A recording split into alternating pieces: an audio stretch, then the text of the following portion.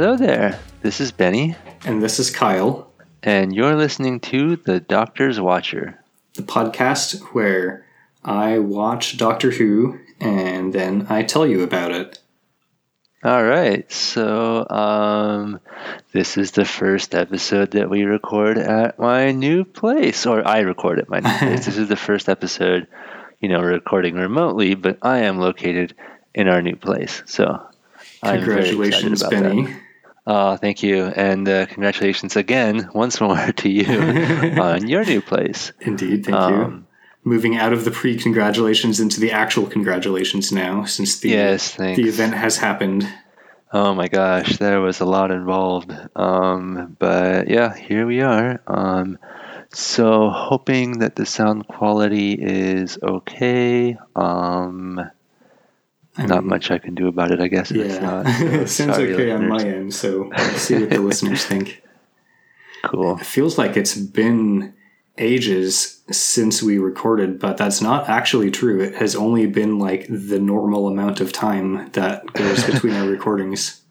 Well, I mean, we're in that weird kind of liminal span of time between the holidays. Well, I guess between Christmas and New Year's, where time has lost all meaning, and it's hard to even know what day of the week it is and stuff like that. That's true. So yeah, we could have recorded yesterday, and it would probably still feel like ages ago. Well, we did kind of record yesterday because we recorded ourselves playing D&D. That's true. So that I could do a write-up afterwards. But yeah, that it had been a while since we played any D&D. Yeah. I think it was like back in October or something. I think so, yeah. At least in that main game. A while. Yeah.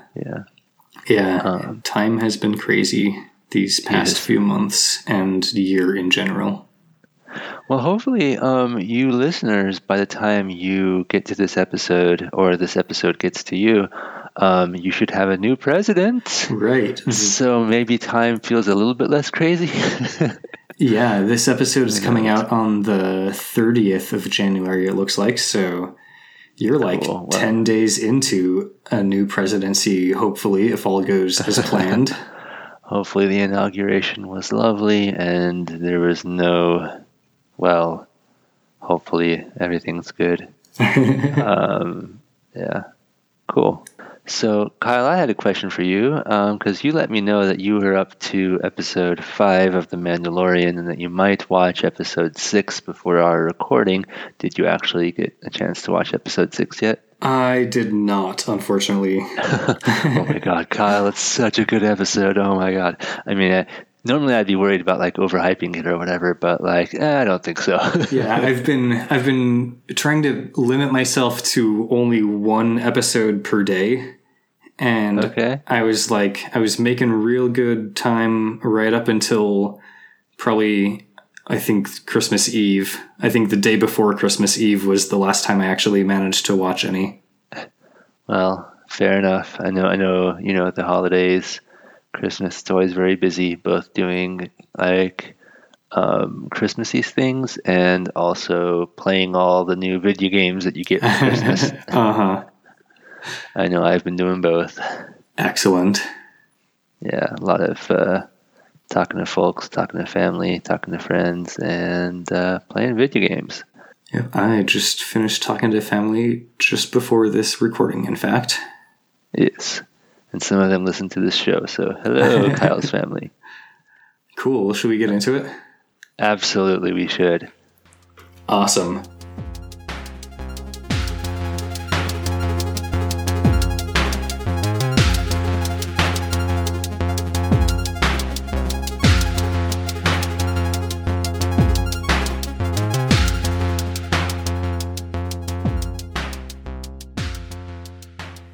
Today, we are talking about the 32nd episode of Season 1, which is The Unwilling Warriors.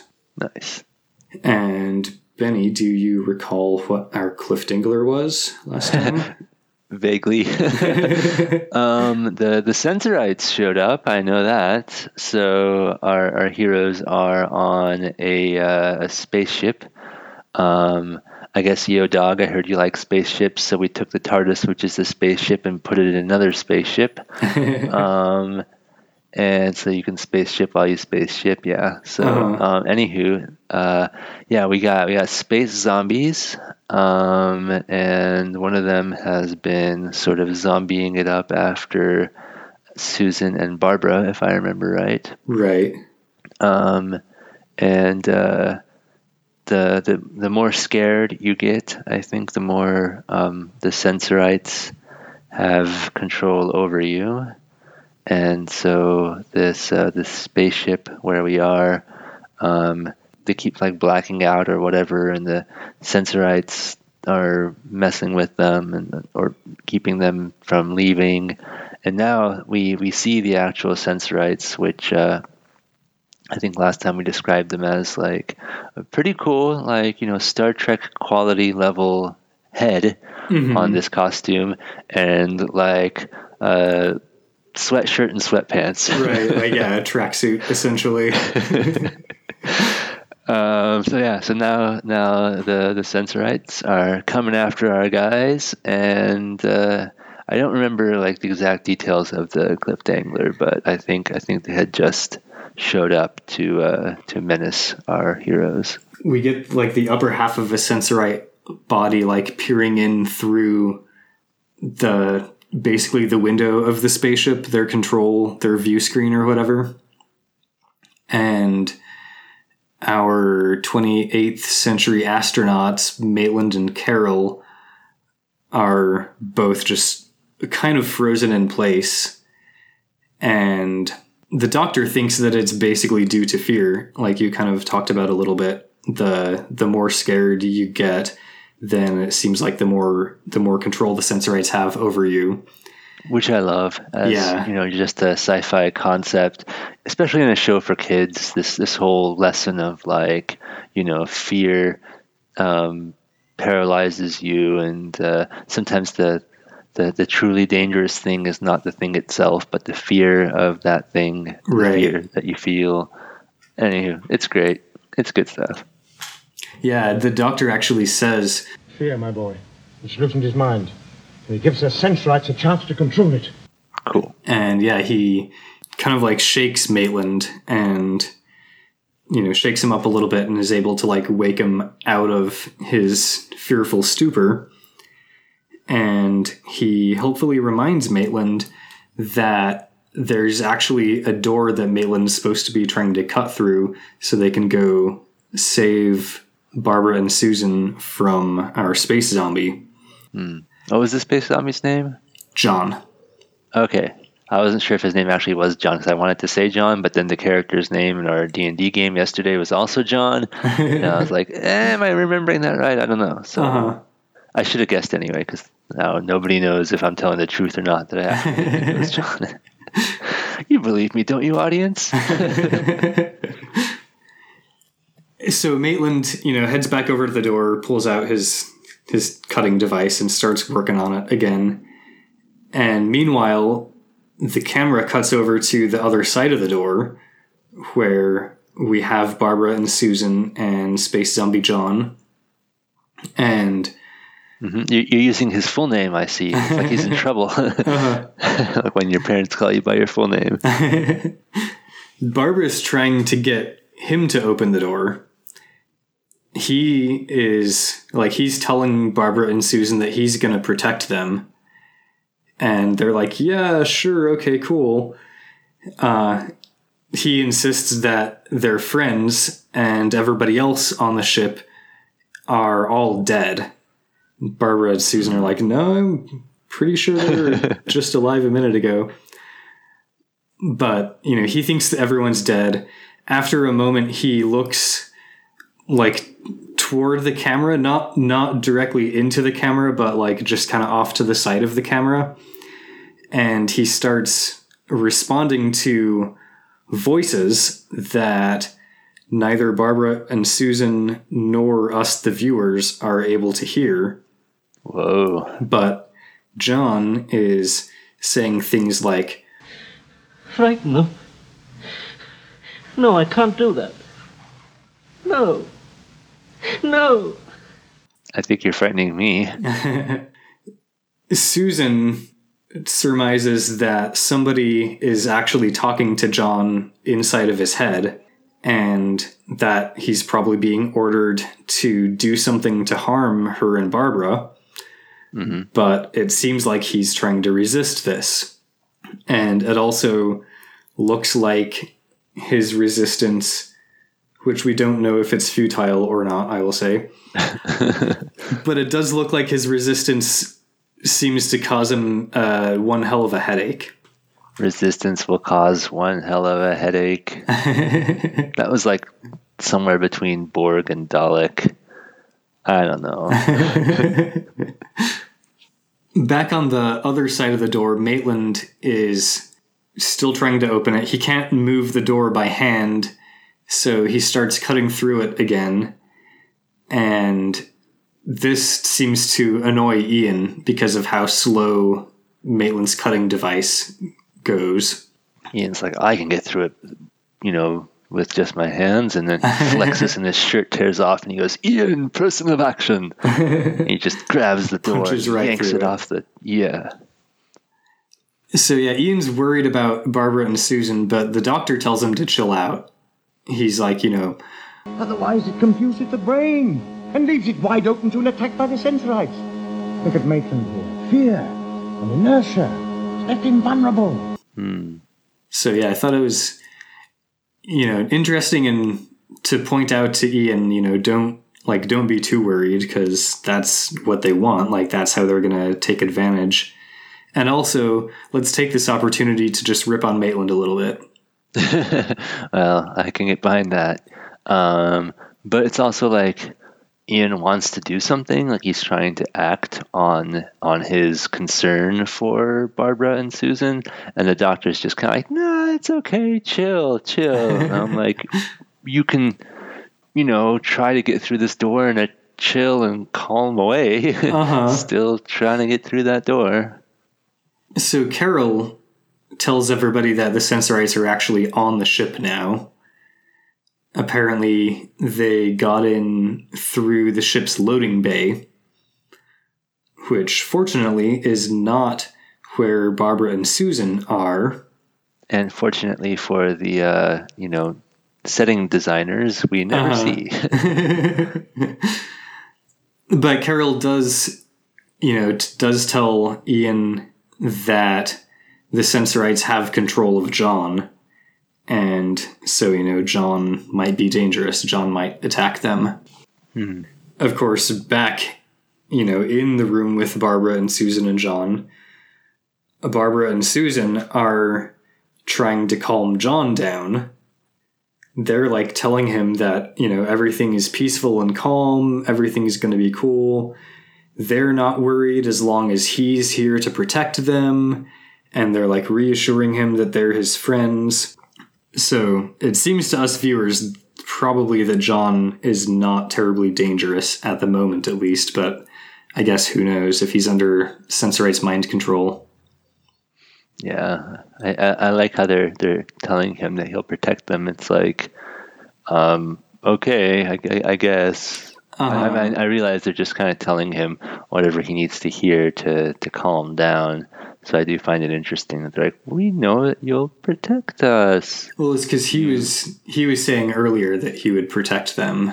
Yeah. Yeah. They're just kind of like agreeing seriously. with his delusions, I guess.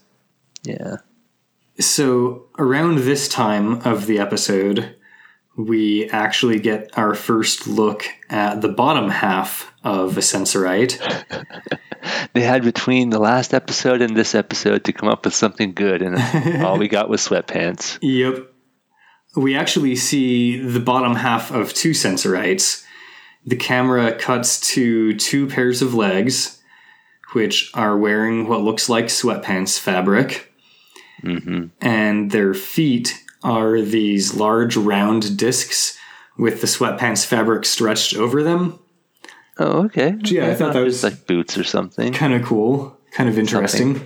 An effort was made. And then the camera pans up and shows us like the rest of their body. We see actually, these are Sensorites. This is the same type of alien that we saw on the view screen last episode. Mm-hmm. I love the name Sensorites. Yeah. I don't know. I probably said this last time, but if I didn't, I should at least say it's got such a good classic, cheesy sci-fi sound to it. And I think it's from the planet Sense Sphere, which is a little bit difficult to say, but still a great name. I guess you just run it together, Sense Sphere. All planets are spheres. Oh, but also, when you said it just now, it made me realize, these Sensorites, they prey on fear. So is it sense sphere or sense fear? Oh, that's a good point. I think the episode transcripts that I read, which are unofficial, basically spelled it as sense sphere. But then I think on the Doctor Who fandom page or wiki, I think it's sense sphere with a hyphen in between. Interesting. I assume that's the more canonical version. But well, even if it was just a coincidence that it happened to sound like sense fear, I think it's a pretty cool coincidence. Yeah, definitely. So Susan comes up with a plan at this point. She remembers this planet that she had visited with her grandfather once, a planet called Esto. And on Esto, there are telepathic plants. Nice. I love it. Uh-huh. And Susan says that these plants would screech if you stand, in between them. She says, "Oh, Grandfather said it was because they were aware of another mind." And Barbara adds, "Breaking in on their communications." Yes, exactly. So Susan's plan is that if she and Barbara both think the same thing at the Sensorites at the same time, then maybe they can overpower them.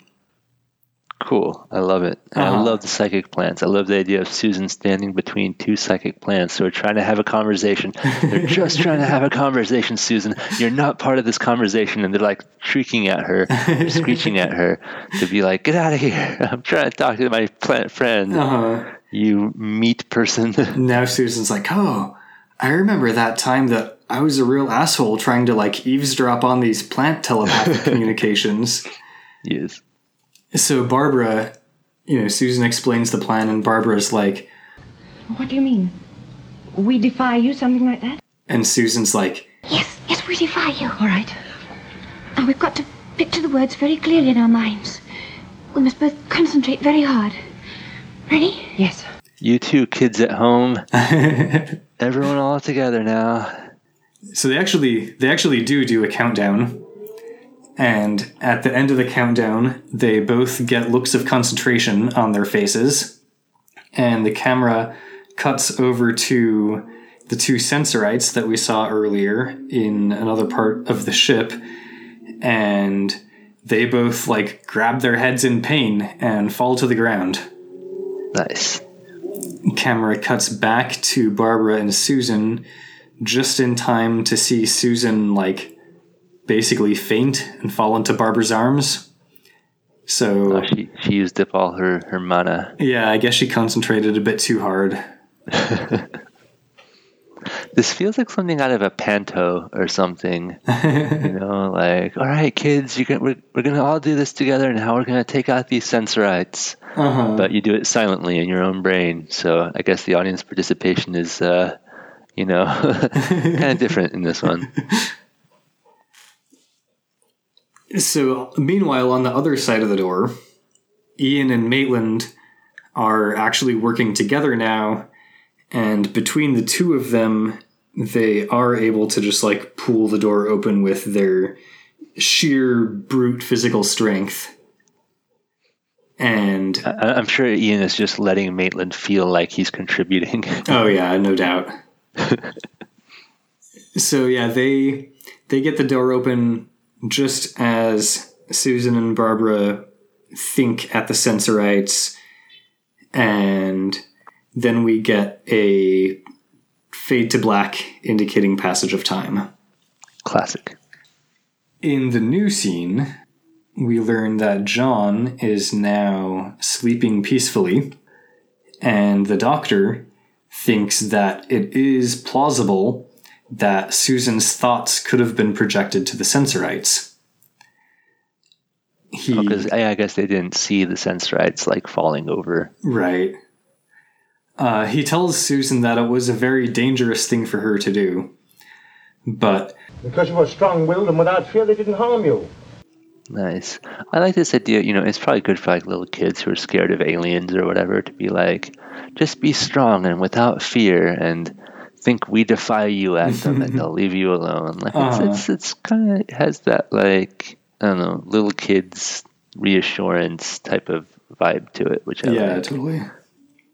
Maitland mentions that John's hair is nearly all white now, to which the doctor responds, "There's nothing wrong with that." Feeling a little self-conscious there, doctor. But, of course, John's like 30 years old. And well, the doctor's probably like 100 years old. I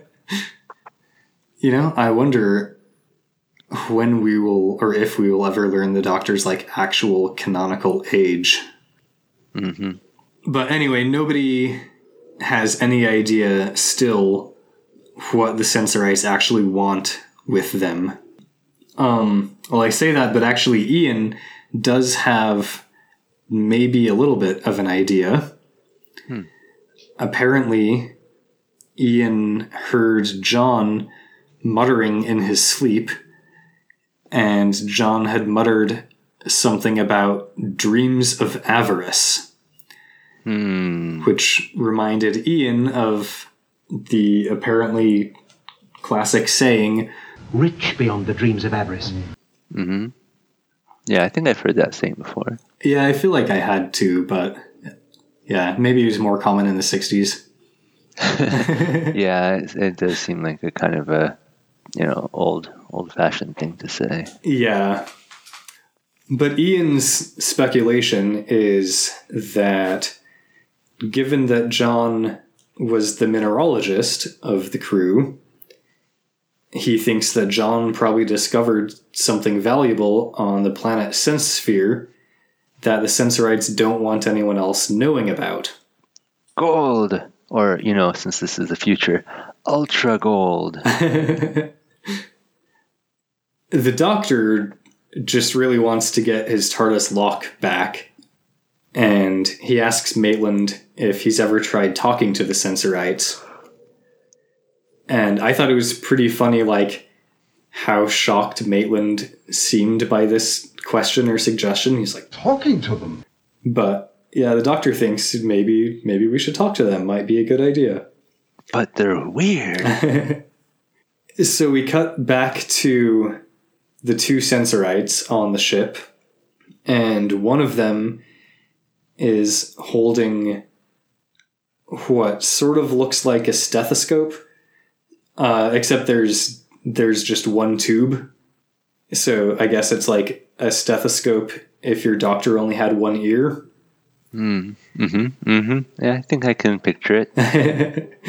And the tube just kind of like attaches up to his shoulder, but like the stethoscopy part, the Sensorite is holding up to what is probably its forehead, anatomically speaking. And it is apparently using the stethoscope device to remotely listen to other parts of the ship, and it's surveilling the conversation that's happening in the other room. Cool.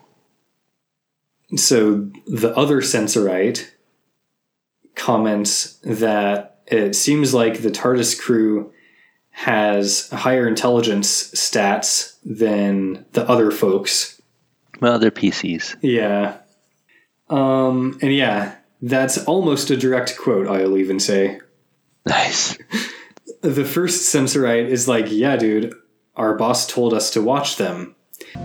If they try to attack us with force, we are to summon our warriors to destroy them. Which I wondered if those are like the Unwilling Warriors of the episode title. I was just about to speculate about that, but if they're already warriors, then would they be unwilling? Yeah. I would assume our heroes are the unwilling warriors because, like, you're not supposed to resort to violence except when necessary. That could be. Or it could be the NPCs on the spaceship, like Maitland and Carol and John, because they seem unwilling or unable to fight back. Yeah, that, like, they're unwilling to be warriors, maybe. Yeah. Is it Maitland or Maitland? Maitland. Maitland, okay, I thought so. Yeah, M-A-I-T.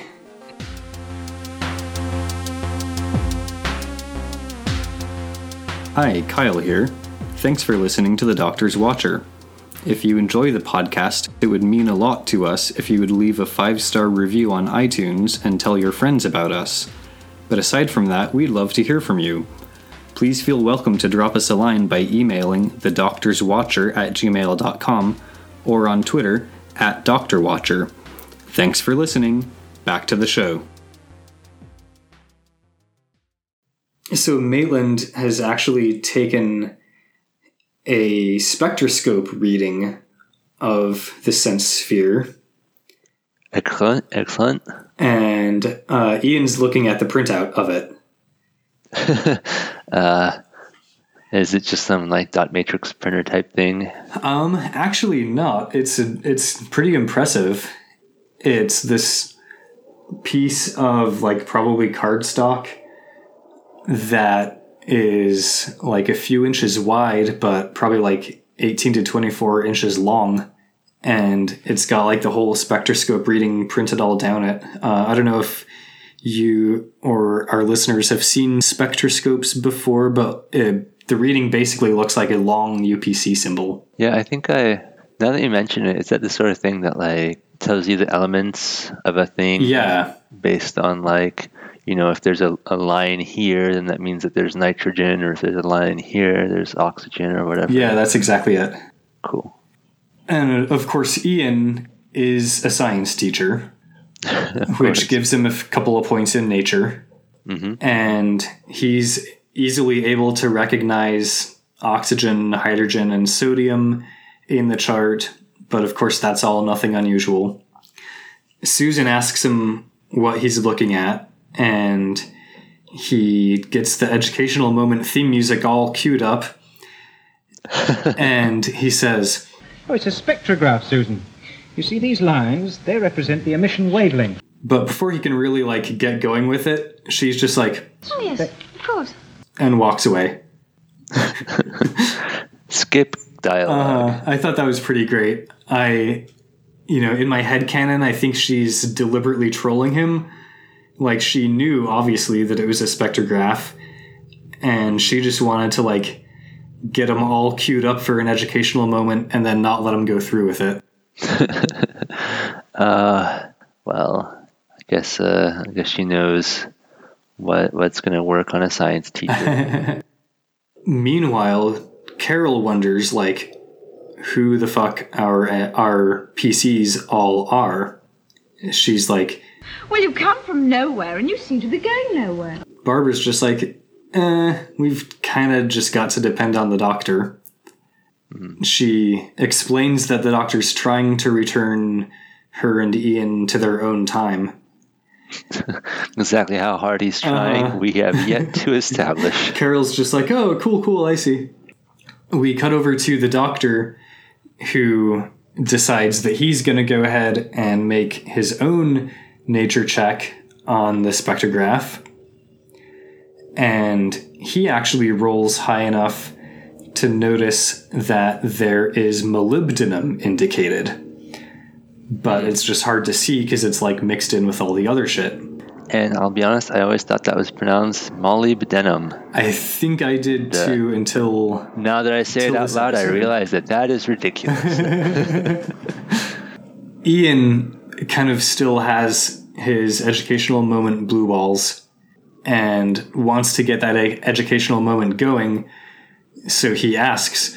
Molybdenum? Yes. And the doctor explains... Yes, it's used as an alloy in steel. In fact, this machine would be useless without it.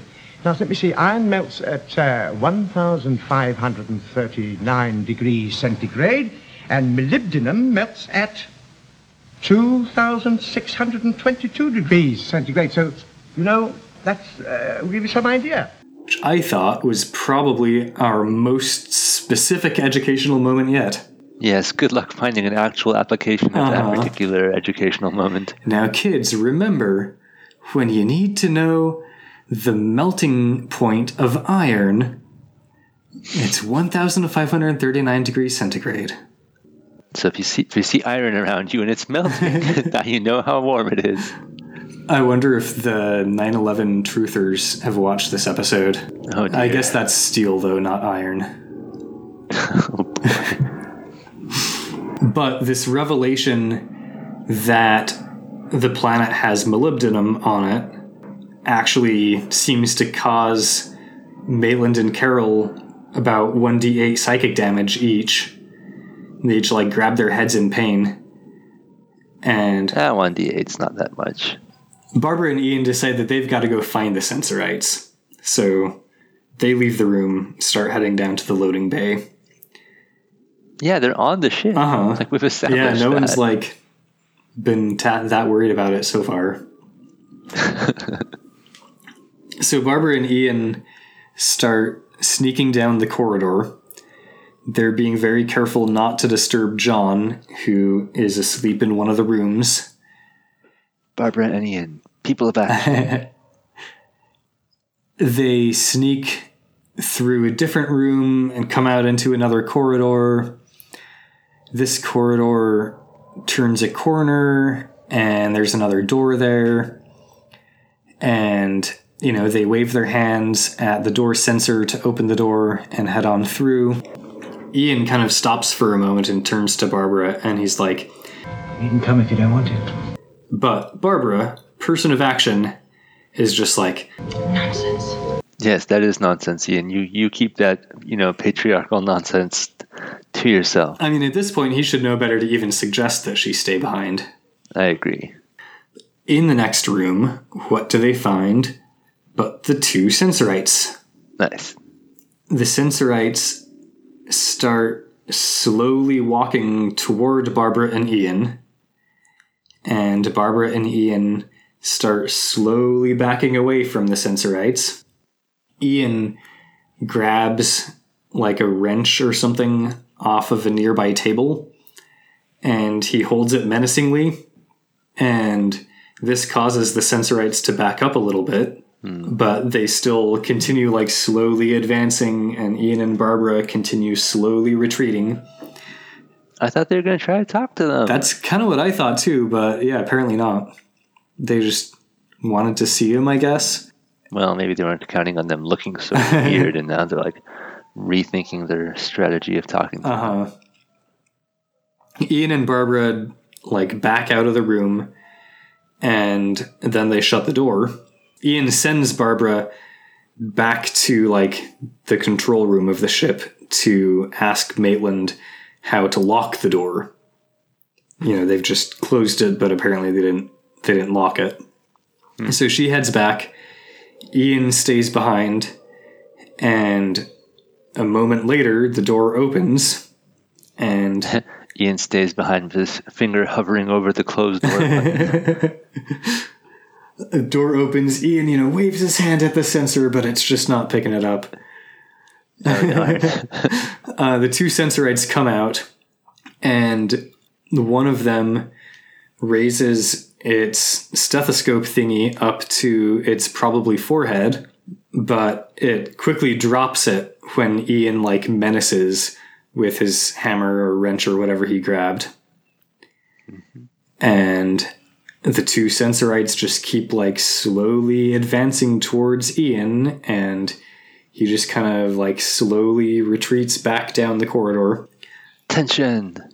Meanwhile, back in the control room, Barbara has gotten back, and she's trying to get Maitland to tell her how to lock the doors, but it seems that Maitland is still reeling from his earlier psychic damage. Apparently, molybdenum. Maybe he rolled an 8 on the 1d8, who knows? He's like, oh my god, this whole time I've been calling it molybdenum. So embarrassing. The doctor's like, dude, Barbara, just ask Space Zombie John. And she's like... He'll be in no condition to help. Which... Yeah, he's a space zombie. But this sets the doctor up for probably one of the shittiest pieces of dialogue he's had in a bit. He just says, do as I say. And Barbara leaves. Well, at least he left off the implied woman. Yeah, that's true. Could have been worse. Anywho, there's our doctor is an asshole moment for the episode. Uh-huh. Well, I should say for the episode so far. So Barbara does do what the doctor said. She rushes back to Sleepy John and wakes him up and asks him how to lock the doors. Mm-hmm.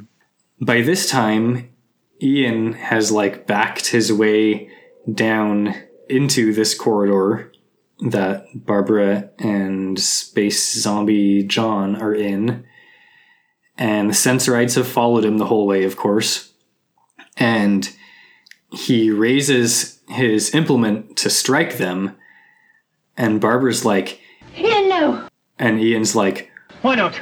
How else can I keep these creatures off? And Barbara's like, well, do you need to keep them off? Have they actually attacked you? That's a good question. Yeah. And at this point, they have not actually attacked Ian. So the Sensorites just kind of calmly stand there while John closes and locks the door in their face. And, then Ian and Barbara and John all start heading back to the others. And Ian remembers at this point that the ship actually has a circular floor plan. Mm-hmm. So he rushes back into the control room to lock the other door and make sure the Sensorites can't get around the other way. I still like the circular floor plan. I still think that's cool. Yeah, I thought it was cool too. And that it actually comes up again. Yeah, they remembered that was a thing. Uh-huh. So everyone gets back to the control room safely. Meanwhile, one of the Sensorites pulls out the device that it had used in the previous episode to remove the TARDIS door lock mechanism. Cool. The fucked up potato masher thingy. Uh-huh. It holds this device up to the door sensor, and a moment later, the door swings open. So much for locking the doors on the ship. Yeah, I feel like it's one of these things where when we've already seen them get, they have door lock defeating technology that we should probably have assumed that they can continue to get past door locks. So they start heading down the corridor toward the control room, and they're almost at the control room.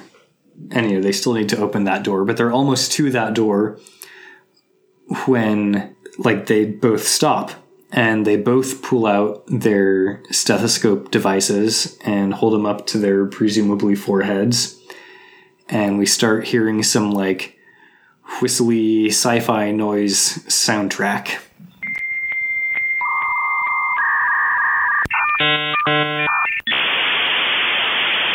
Psychic sounds.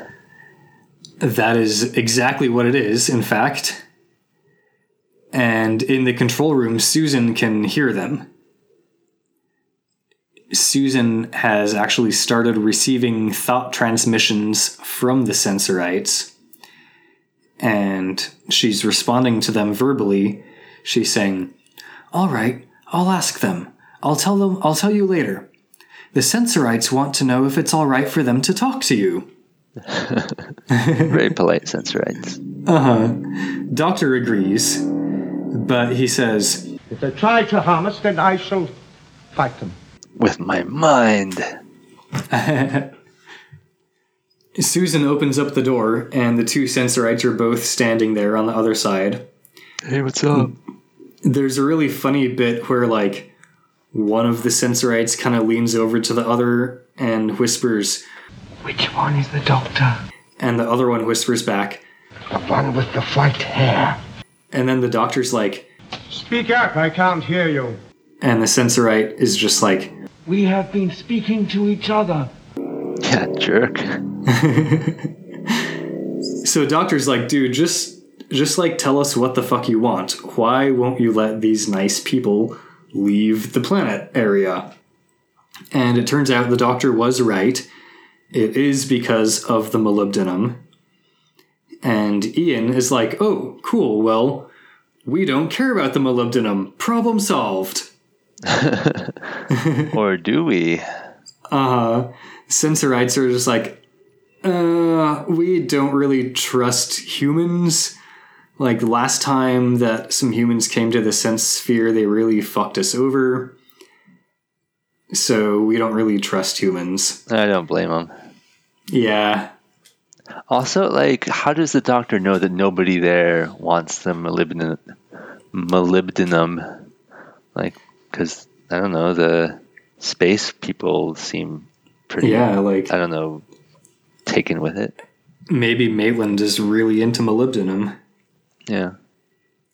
But it does turn out that the Sensorites don't just expect the humans to, like, drift around in space in their ship around the sense sphere for the rest of their lives. They've actually prepared, like, a special human area on the planet. Cute. That they want humans to come live in. That sounds super fun and nice and totally not like a creepy zoo. Doctor's just like, fuck that. Yeah, okay. And Ian's like, yeah, fuck that. What are you going to do about it? Sensorites are like, I mean, we're still just going to, like, take you to the human area on the planet anyway. Okay. So Ian's like, yeah, we'll kick your ass if you try. And they're like, yeah, what, you and your door locking abilities? We can unlock doors, dipshit. Is that all you got? Locking doors? Doctor's like, oh, speaking of door locks, give me the fucking TARDIS lock back. Yeah. They say that he's in no position to make threats. And he replies, I don't make threats, but I do keep promises. And I promise you, I shall cause you more trouble than you bargained for. If you don't return my property. Nice. Sensorites are like, all right, cool, we'll think about it. And they leave. Mm-hmm. After the Sensorites leave, the doctor reveals that he had secretly asked the DM if he could perform an investigation check on them. Passing notes, I see. Yep, nobody else thought to do that. And so he explains the results of his investigation check. It's a fallacy, of course, that cats can see in the dark. They can't, but they can see better than we humans, because the iris of their eyes dilates at night. So we're getting kind of another mini educational moment about cats, apparently. Yeah, I'm not sure how that, figures into the rest of the episode, but okay. Ian's like, so? Get to the point? And the doctor's like, oh, it's all perfectly simple, Chesterton. You see, the Sensorite's eyes are the exact opposite to that of a cat's. The Sensorite's eyes were completely dilated. That is enormous in light. Okay. So he figures that their eyes must get real small in the darkness, so they're probably just basically blind in the dark. And more importantly, frightened. Barbara's like, why would they be scared of the dark? And the doctor's like, my dear Barbara, wouldn't you be afraid if you couldn't see your enemies? I'm just always here for the yeah, I love the hmms. He turns to Ian, and he says, thank you for your admiration, dear boy. And Ian's like, thank you. I never said a word. And the doctor is just like, telepathy. You know, telepathy isn't only a prerequisite of the Sensorites. I know sometimes what you're thinking. I wasn't entirely sure if that was a joke or not, honestly. Yeah.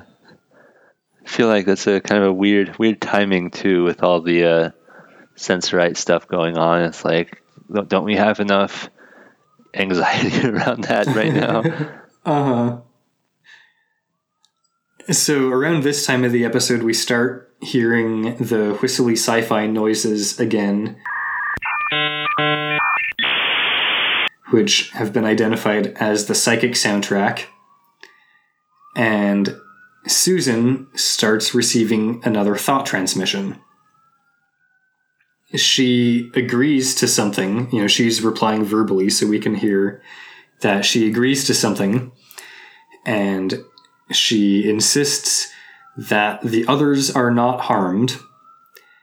And then she tells her grandfather that it was the only way, and that the Sensorites knew that she would agree. And the doctor's like, agree? To what? Mm-hmm. And as she opens the control room door and steps through to join the Sensorites waiting outside, she says, to go down with them to their planet. Otherwise we'll all be killed. And as the door closes, the words appear on the screen. Yep. Next episode, Hidden Danger. Nice. Appear on screen.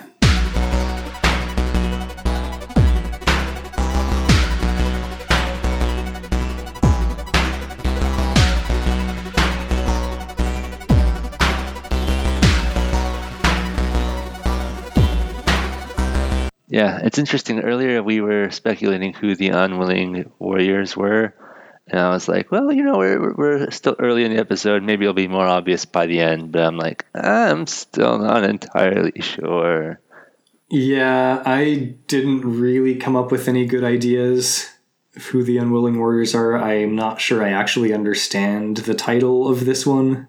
It's also one of these, like, is it good that they're fighting? Is it, you know, because it seems like talking is the better option, but now we're back to the Sensorites threatening to kill them, so maybe it's, I don't know.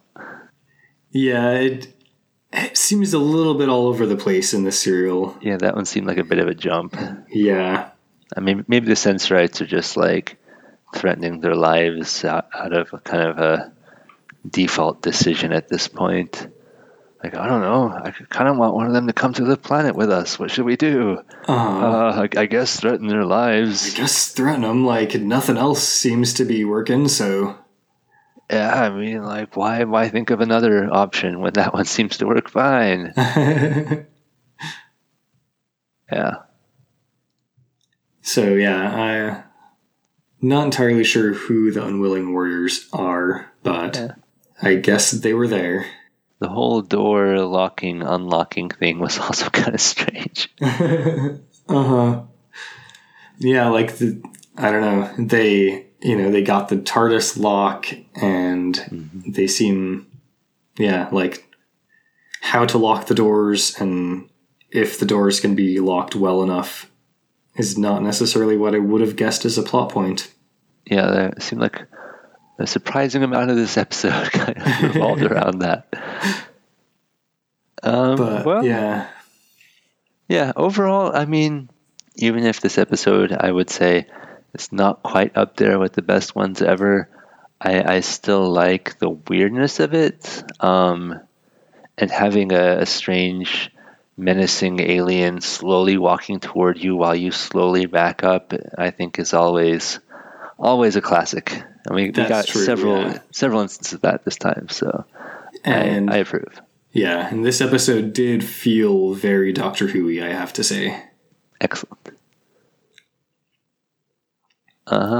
Cool. So did you want to talk about anything else, or should we just move on to the next one? I think that was all I had.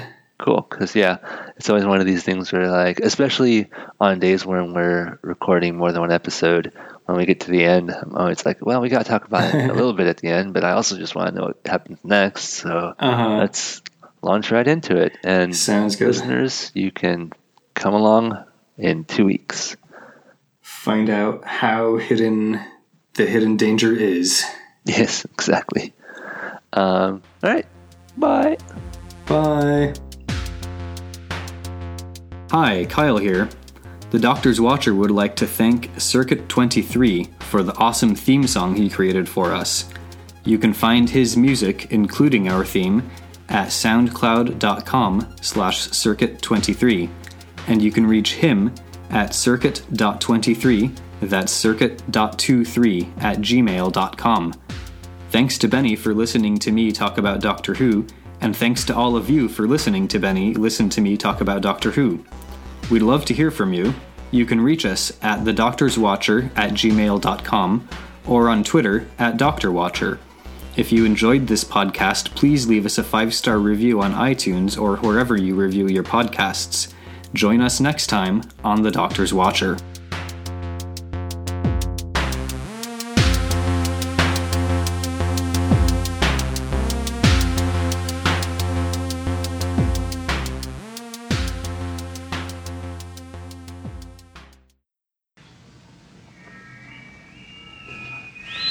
I'm sure it's no coincidence that the Sensorites attacked you as soon as you discovered molybdenum. Yes, but they won't agree to that. Agree? What? What are you talking about, child? I'm sure they'll talk to you about it. Susan, what is it? All right, I'll ask them. I'll tell you later. The Sensorites want to know if it's all right for them to talk to you.